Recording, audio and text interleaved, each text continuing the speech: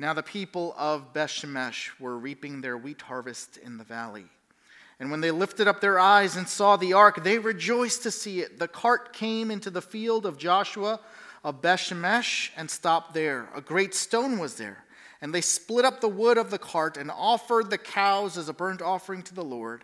And the Levites took down the ark of the Lord and the box that was beside it, in which were the golden figures, and set them upon the great stone. And the men of Beth-shemesh offered burnt offerings and sacrificed sacrifices on that day to the Lord. And when the 5 lords of the Philistines saw it, they returned that day to Ekron. And he struck some of the men of Beth-shemesh, because they looked upon the ark of the Lord. He struck 70 men of them. And the people mourned because the Lord had struck the people with a great blow. Then the men of Beth-shemesh said, "Who is able to stand before the Lord, this holy God?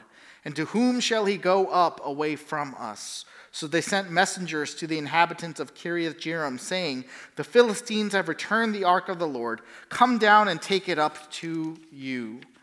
And the men of Kiriath-jearim came and took up the ark of the Lord and brought it to the house of Abinadab on the hill. And they consecrated his son Eleazar to have charge of the ark of the Lord.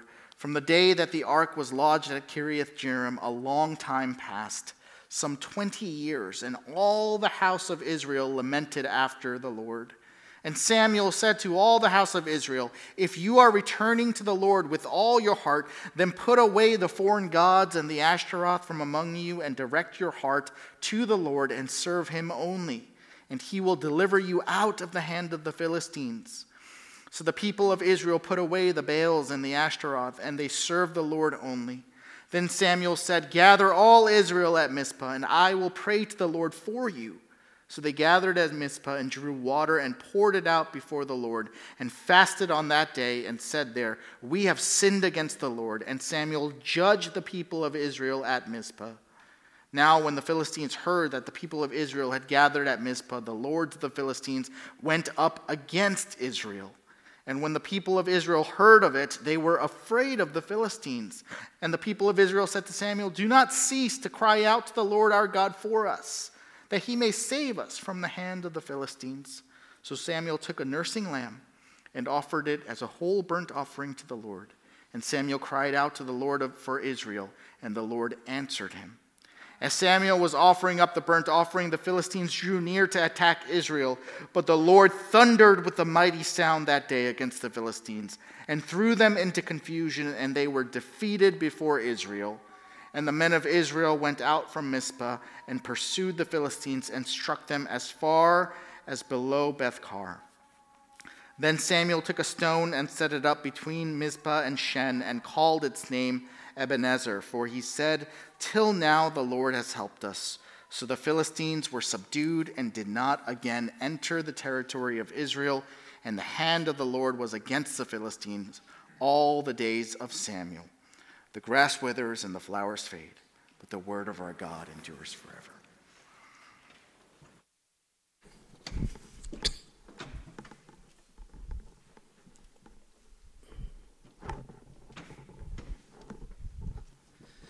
Good afternoon, church.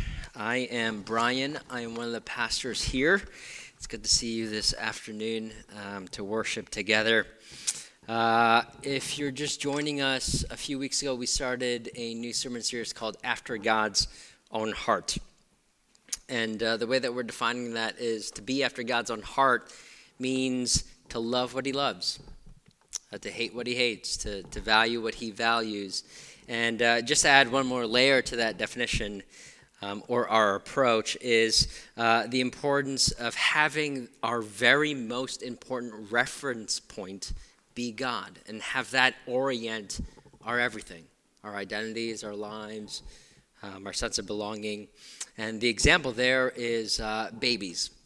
Babies, when they're born, apparently that initial bonding contact with the mother or the primary caregiver is pretty important, because when that happens, something really wonderful happens, and that is the newborn rediscovers the only reference point it ever knew from the womb, and that is what? The heartbeat of the mother. So it's super important for the baby to have that initial contact. Being after God's own heart means being near to God in intimacy, so that we find our most important reference point in him. And it's that reference point then that gives us an orientation to our identities, our sense of belonging, our purpose in life. Gives us our primary joys and peace as well. And so to be after God's own heart necessitates that we be near to him.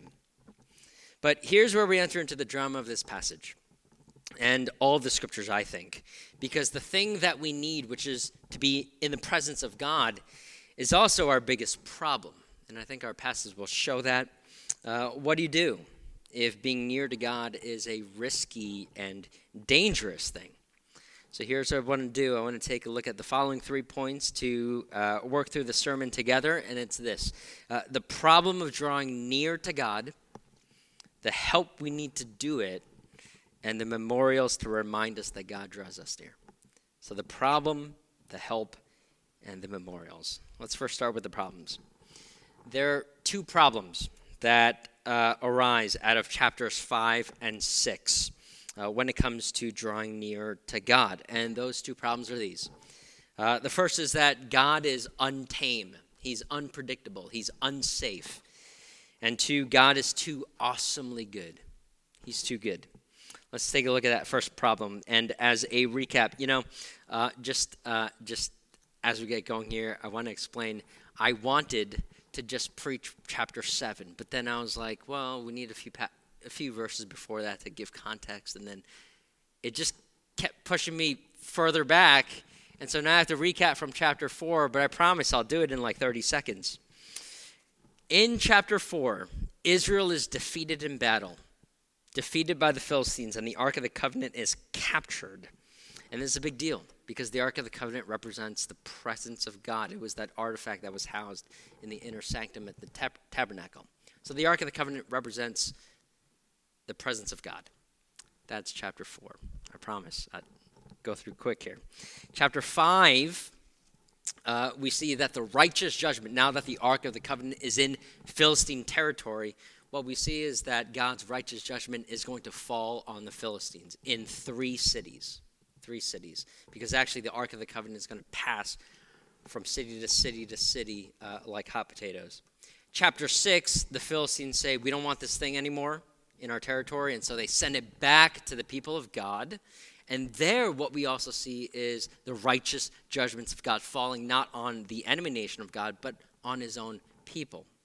Now, where I want to go with this is to compare and contrast the kind and the amount of righteous judgment given to the Philistines in chapter 5 versus chapter 6 when the righteous judgment falls on God's people, on Israel.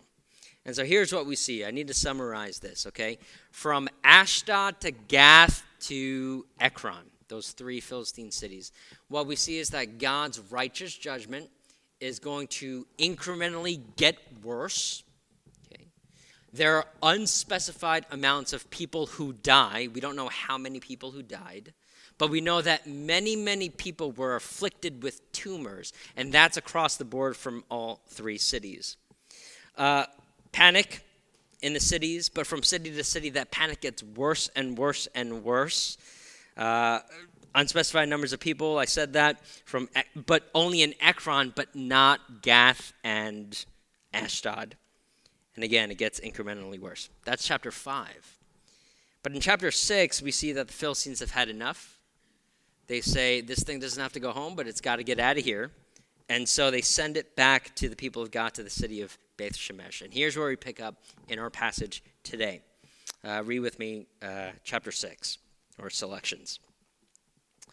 Now the people of Beth Shemesh were harvesting their wheat in the valley, and when they looked up and saw the ark, they rejoiced at the sight. The cart came to the field of Joshua of Beth Shemesh, and there it stopped beside a large rock. The people chopped up the wood of the cart and sacrificed the cows as a burnt offering to the Lord. The Levites took down the ark of the Lord, together with the chest containing the gold objects, and placed them on the large rock. On that day, the people of Beth Shemesh offered burnt offerings and made sacrifices to the Lord. The 5 rulers of the Philistines saw all this, and then returned that same day to Ekron. But God struck down some of the men of Beth Shemesh, putting 70 of them to death because they had looked into the ark of the Lord.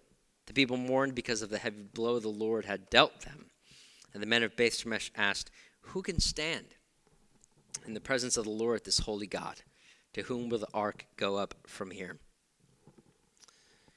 In chapter 6, like I said, the Philistines send the ark back to Israelite territory. And when it gets there, the people are super excited, right? Because the Ark of the Covenant was captured in battle. Now it's come back. The presence of God has come back to Israel, they think. And so what they do is take that wooden cart and those cows and offer it up as a burnt offering to God.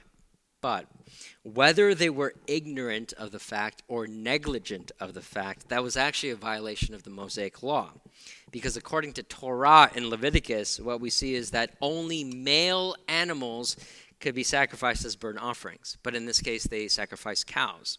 And also, you had to use fire that was from the tabernacle, and you couldn't just light it up with matches or with kindling or, whatever you had. It had to be fire that was authorized from the temple. And this sacrifice had to happen in the tabernacle, not some random field on some large rock. There should have been judgment. It's something that you would have expected in the text, but nothing. God doesn't act. But then, some who are celebrating as part of the festivities because the Ark of the Covenant came back, look into the ark and look upon it, some translations say. And at that, God suddenly strikes. 70 people dead. Not 80, not 90, not 100, but 70. Very specific. But the Philistines across 3 cities, terror, panic, tumors, unspecified numbers of deaths, judgment incrementally getting worse. But what about in Israel? Nothing happens when people wrongfully sacrifice, but then exactly 70 people are struck dead for just looking inside the ark. Why the unequal treatment here? Why is God acting so differently and wildly from city to city, from people to people?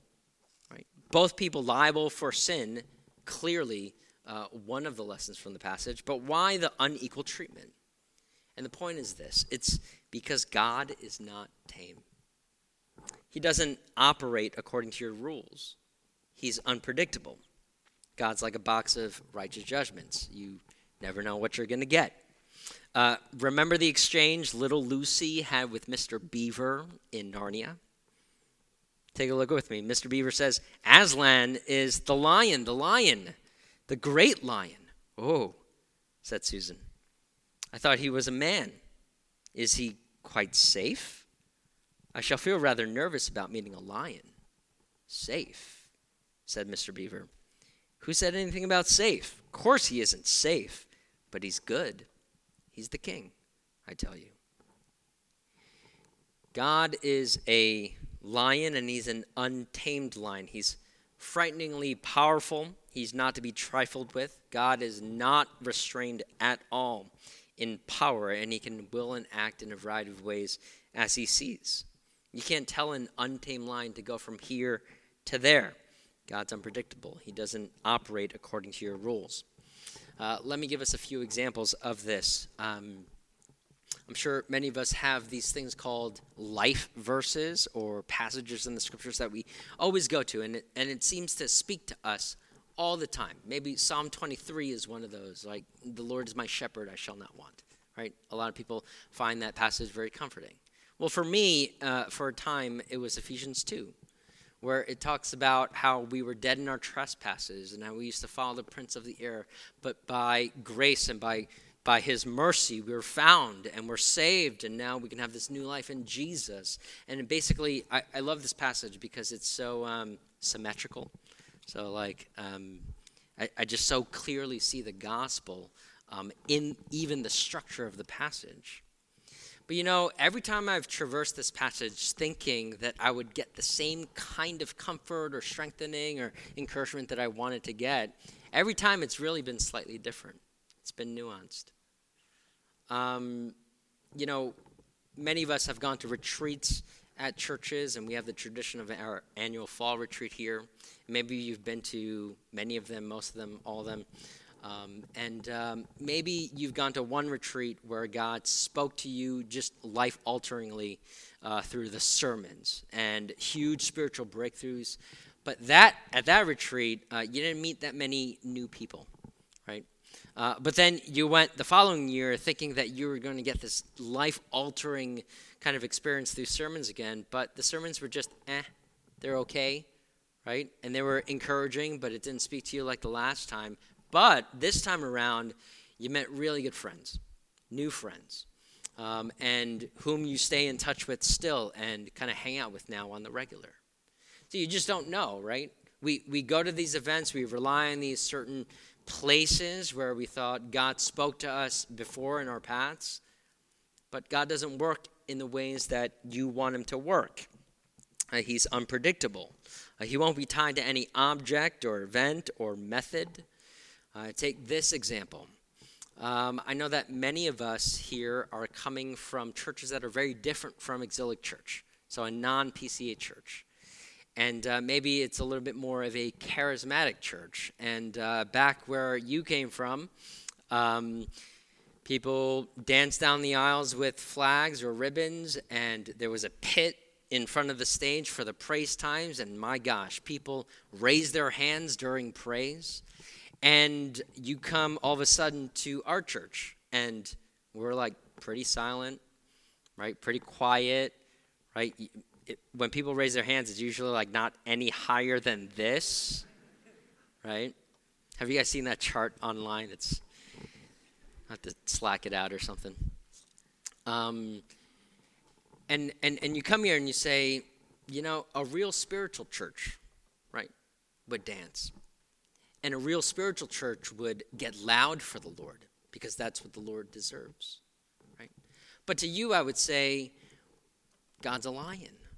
He's unsafe. He's unpredictable, right? Why would you try and put him in a box like that? But vice versa. If you're a exilic person and you've been here for a while and you know you like the straight-laced worship service, so to speak, right? Let's face it, though. Like, we're New Yorkers, and so it's a transient city. We may not be here for all of our adulthood, and so at some point you may move out to the burbs. And the burbs that you land in, the only church around that actually preaches the gospel and preaches it well might be a charismatic church. And so you have to go there, and so you go there. But then people are, you know, flying off the walls, well, according to, you know, from your perspective. Right? And, you know, people are jumping up and down for my gosh, for joy. You can't do that during service. You got to be silent during repentance and things. And you say, you know, a real spiritual church, right? A real faithful, committed church, right? A church that's committed to God's word would never behave or worship like this. And to you, I would say the same thing. God's a lion. He's unsafe. He's unpredictable. Why do we try and put God in a box, try and contain him? He can't be contained. But I have to say, it is inconvenient to worship a God like this sometimes. He's unpredictable. But I'm sorry that I'm not sorry that God doesn't exist for your convenience. He's God. He's not a pet to take out of the kennel when you want some affection or something. He's Almighty God. He's a powerful lion, and he won't be trifled with. He's untamed. He's unpredictable. That's problem number one. That was a lot. Bear with me. Okay. Problem number two.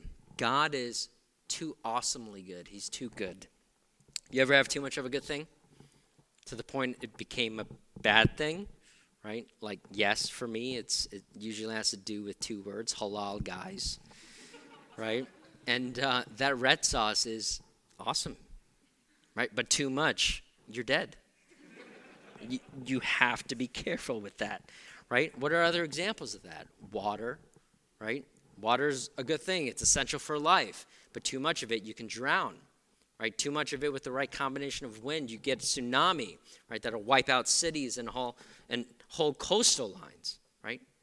You can have too much of a good thing. One of my favorite Broadway shows is Les Miserables. Actually, it is my favorite Broadway. And it's about, the quote that I'm about to put up on the screen for you is a song that Javert, one of the main characters, sings. And he has a few good songs in there. But he's a man, he's a police officer. And he thinks of himself as a rather decent, good man because he's on the side of the law. Now, for the entire stretch of his career, he's been chasing this one guy, this one criminal who broke parole, and he's the other main character, Jean Valjean. And at the end of the show, or towards the end of the show or the script, those two characters meet face to face, Jean Valjean and Javert, the police officer. And he's about to take him in, rein him in, but actually Javert is kind of in this disadvantaged, vulnerable kind of position, and Javert actually has the upper hand and can kill Javert with the flick of his knife. That's what he sings. But in that moment, in that incredible moment of showdown, what we see is that Jean Valjean, right, the criminal, he lets Javert go. He lets him go. He spares his life. And at this, Javert can't stand it. There's this inner turmoil that starts to happen in his life, and he starts to implode. And this is the song that he sings. Take a look with me.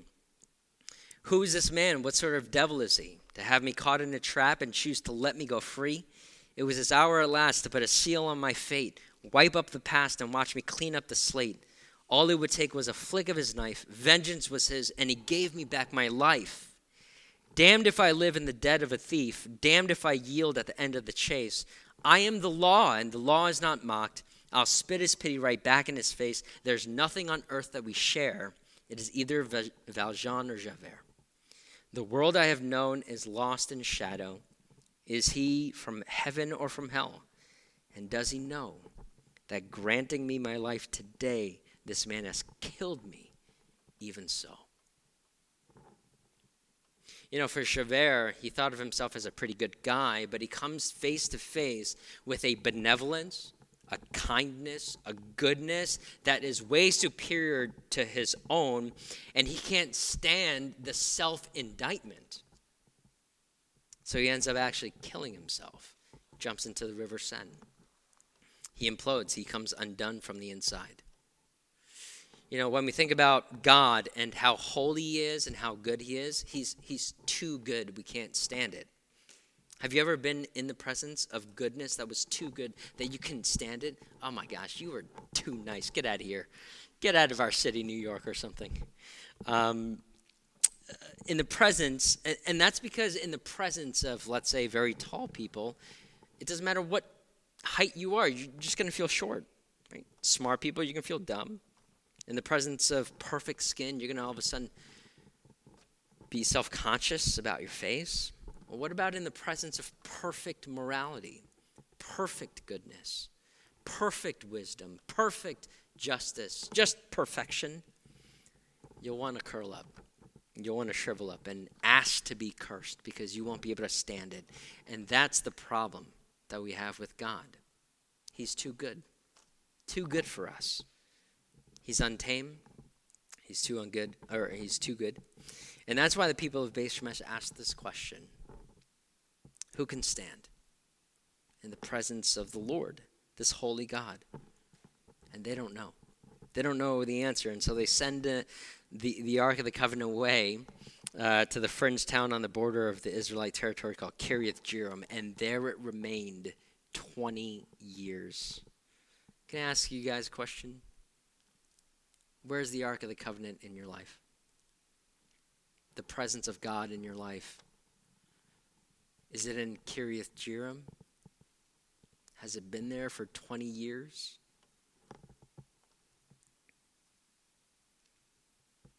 And you know that that's a problem. And you sense that that's a problem. That the presence of God is not in your life, that he's distant. Right? But that's a problem. But we just said that having him near is also a problem. And so what do you do with this problem? We need help. And here's what we see in the next stretch of our passage today. The help we need to draw near to God. How do you draw near to God then? It's a problem either way. How do you do it? Well, after a long 20 years, help arrives. Look at the passage with me. From the day that the ark was lodged at Kiriath Jearim, a long time passed, some 20 years, and all the house of Israel lamented after the Lord. And Samuel said to all the house of Israel, if you're returning to the Lord with all your heart, then put away the foreign gods and the Ashtaroth from among you, and direct your heart to the Lord, and serve him only, and he will deliver you out of the hand of the Philistines. So the people of Israel put away the Baals and the Ashtaroth, and they served the Lord only. Then Samuel said, gather all Israel at Mizpah, and I will pray to the Lord for you. So they gathered at Mizpah and drew water and poured it out before the Lord, and fasted on that day and said there, we have sinned against the Lord. And Samuel judged the people of Israel at Mizpah. 20 long years pass, and finally the house of Israel is lamenting after the Lord. They want God's presence in their life again. And just a sidebar application here, as Christians, sometimes it takes a really long time. Before you put up your hands and you realize that you even need help. It's not all peachy keen. It's not all up and to the right, as we talked about in previous sermon series. Sometimes it's just a really, really long dip, and maybe you've experienced that. And especially if you're a new Christian, you need to know that sometimes that's just the way that it works. If you come to faith in the last 2 to 3 years, let's say, it's common for there to be really long dips where you just feel aloof, where you just feel distant from God, like you're not downloading anything from heaven of particular value. But don't be dismayed. Sometimes that's just how it works. And maybe it's not that God is absent, but he's just giving you time and space because he's a good father. Something that I'm learning in parenting is sometimes you just have to let your kids have some space and let them figure it out, right? Other times, you need to get close and personal, right? Other times, you just need to clobber them over the head. And that's because God is both a surgeon and a father, right? Sometimes he'll need to cut you. Other times, he'll just give you the space that you need. Well, as the people lament after God, Samuel arrives on the scene, and he's not a boy anymore. He's the prophet of God, and he's going to serve as the mediator standing in the gap between a holy God and a sinful people. And what's the first thing that he does to give help to the people? He calls them to national repentance. He calls all of Israel to repentance. What is repentance? Well, putting away idols and serving God only. But in layman's terms, maybe another way to say that is to say God doesn't want an open relationship. He wants an exclusive one. So do away with your other lovers and step back into an exclusive relationship that says only you, God, always you, God. Are you in a monogamous relationship with God? Or are you monogamish with God? Because one of the ways that the Bible talks about a relationship to God is that of a faithful husband relates to his wife. But in this case, it's a cheating, an adulterous wife. And so was Israel, but they're ready to make a commitment to the Lord. They're on the cusp of a major breakthrough in their relationship with God, ready to go steady and exclusive. And they confess, we have sinned against the Lord. But it's just then that the Philistines come up to attack because they know that Israel is gathered at Mizpah. Perfect timing, right? Just as the people of God are about to get right with God, the enemy is on their doorstep. That's what the enemy loves to do and hates to see God's people reunited with God, and so it'll do whatever it can to thwart repentance and reconciliation. It happens a lot more than you think, right? And I'm not, I'm a Presbyterian minister, and so, spiritual warfare stuff gets me nervous, right? But it's just happened too many times where I really can't deny it. Like you make a commitment to attend on-site service more regularly, let's say, but then a friend from out of town calls and says, "Hey, I'm only here for Saturday night. Can you hang?" And so you go, but then you get tired for service the next day and you can't make it, and so you have to request for the live stream link. It always happens. I mean, you've been meaning to start and finish Reason for God for real this year, right? But every time you have a block of time to read it, you get phone calls from friends to hang out, or church friends, no less, right, to watch Encanto or something, right, over wine. You see, our recommitments just aren't good enough, right? It's not strong enough. We're not strong enough, and so we need something. We need something more. We need more help. It's good. It's the first step in repentance, but what else do we need? What else do we need to rely on here? The next verses, why don't you look at it with me? When the Philistines heard that Israel had assembled at Mizpah, the rulers of the Philistines came up to attack. And when the Israelites heard of it, they were afraid because of the Philistines. They said to Samuel, "Do not stop crying out to the Lord our God for us, that he may rescue us from the hand of the Philistines." Then Samuel took a suckling lamb and offered it up as a whole burnt offering to the Lord. And he cried out to the Lord on Israel's behalf, and the Lord answered him. While Samuel was sacrificing the burnt offering, the Philistines drew near to engage Israel in battle.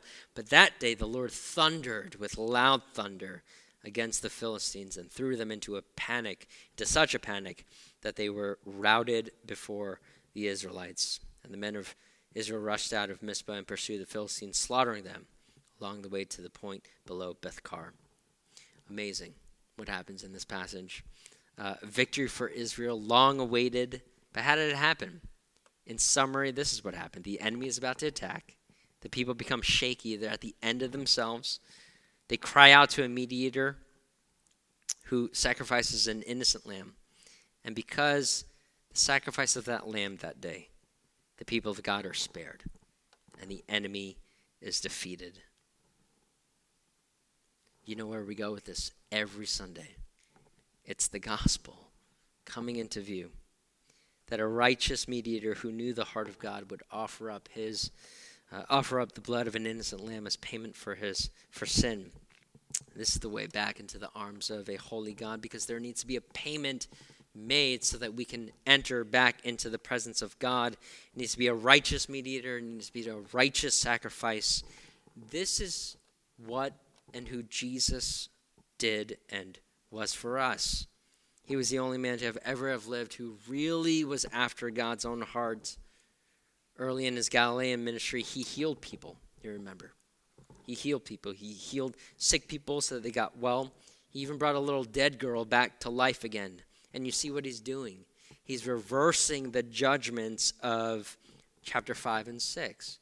Ashdod, Gath, Ekron, Beth Shemesh. And on the night that he would be betrayed, he hosted the Passover meal for his disciples. And you remember this story. It was a really strange Passover meal because you had the bread, you had the cup, you had the bitter herbs, you had the prayers, right? You had the Psalms, but no main course. Where was the lamb? Well, the reason the lamb wasn't on the table was because the lamb was at the table. Do you see that it was Jesus who was the Lamb of God who would take away the sins of the world? Because unlike Samuel, who offered a lamb for the sins of the people, Jesus was the lamb who would have to be offered for the sins of the people. And so now, because that payment has been made, the presence of God is no longer a scary thing, a terrifying thing, a damning thing, but because Jesus paid it all. It's like the sun that formerly was blistering and suffocating. You can bask in it now. You can bask in the warmth. You can bask in the light because the umbrella that shields you is Christ himself. And he's like a billion SPF protection. The problem's been dealt with. The help has been gotten, the help being Jesus. And so now, at the end here, the memorials to remind us that God is near.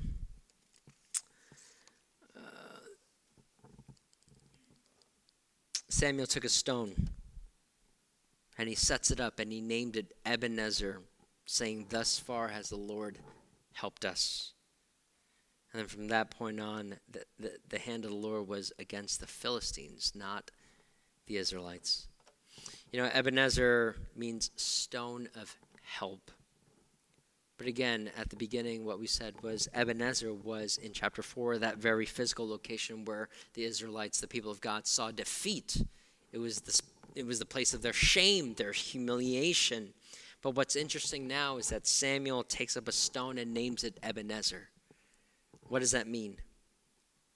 It means that the biblical author is trying to convey that what was lost through sin in the first Ebenezer event was restored through the mediator and the blood of the Lamb in the second Ebenezer. In other words, the place of defeat has now become the place of victory. How can we apply that to our lives? How can we apply that in our weeks? Just a few ideas as we close, please. I know it's been a long sermon. Just a few ideas. Sometimes a physical act can memorialize the spiritual blessing. A spiritual act can memorialize a spiritual blessing. So an example is a tattoo. I don't know how realistic or practical that is for many of you this week. But Ebenezer's, the stone of help, serve as sort of like mile markers in your spiritual journey. And whatever that means for you, whatever that memorial that you want to give to the Lord, maybe in this particular season you've been blessed by God in a particular way. And so the way that you want to memorialize that is by serving the church, right? Joining guest services or joining sound team. This is not just me trying to sell, service at the church, but it really can be a way of you to memorialize the blessings of God in your life. Sometimes it can be with a monetary giving to the Lord. But whatever it is, a memorial of thanksgiving is due to the one who's blessed you. And here's another idea. A second idea is this week, say sorry to someone. Say sorry to someone that you've offended, someone that you've wronged, someone that you've erred. Because what we're saying is that Ebenezer is the place of your defeat, but it also becomes the place of your victory. And when you say sorry to someone, when you apologize, you are admitting defeat. You're admitting defeat. But I can't tell you how many times in my own life, and even currently, where I've said sorry to people, and it's become the place of hurt, defeat, shame, humiliation. You have to face that. But also on the other end of it, there's real joy and reconciliation and flourishing of that relationship. So set up the memorial of an apology this coming week. Whatever you do, do it as a memorial to the Lord, remembering that it's in our greatest places of defeat that we can know the victory that was secured for us in Christ. Let's pray. Father, there's probably too much there, and we're praying that by your Spirit that you would help each and every one of us, wherever we are in our spiritual journeys, to have noticed and picked up the right kind of features from this passage, that ultimately their lives would be changed for your glory, and that they would finally be able to enter into your presence with gladness and with joy. Give us that blessing. Give us that blessing at Exilic Church. In Jesus' name we pray. Amen. At this time,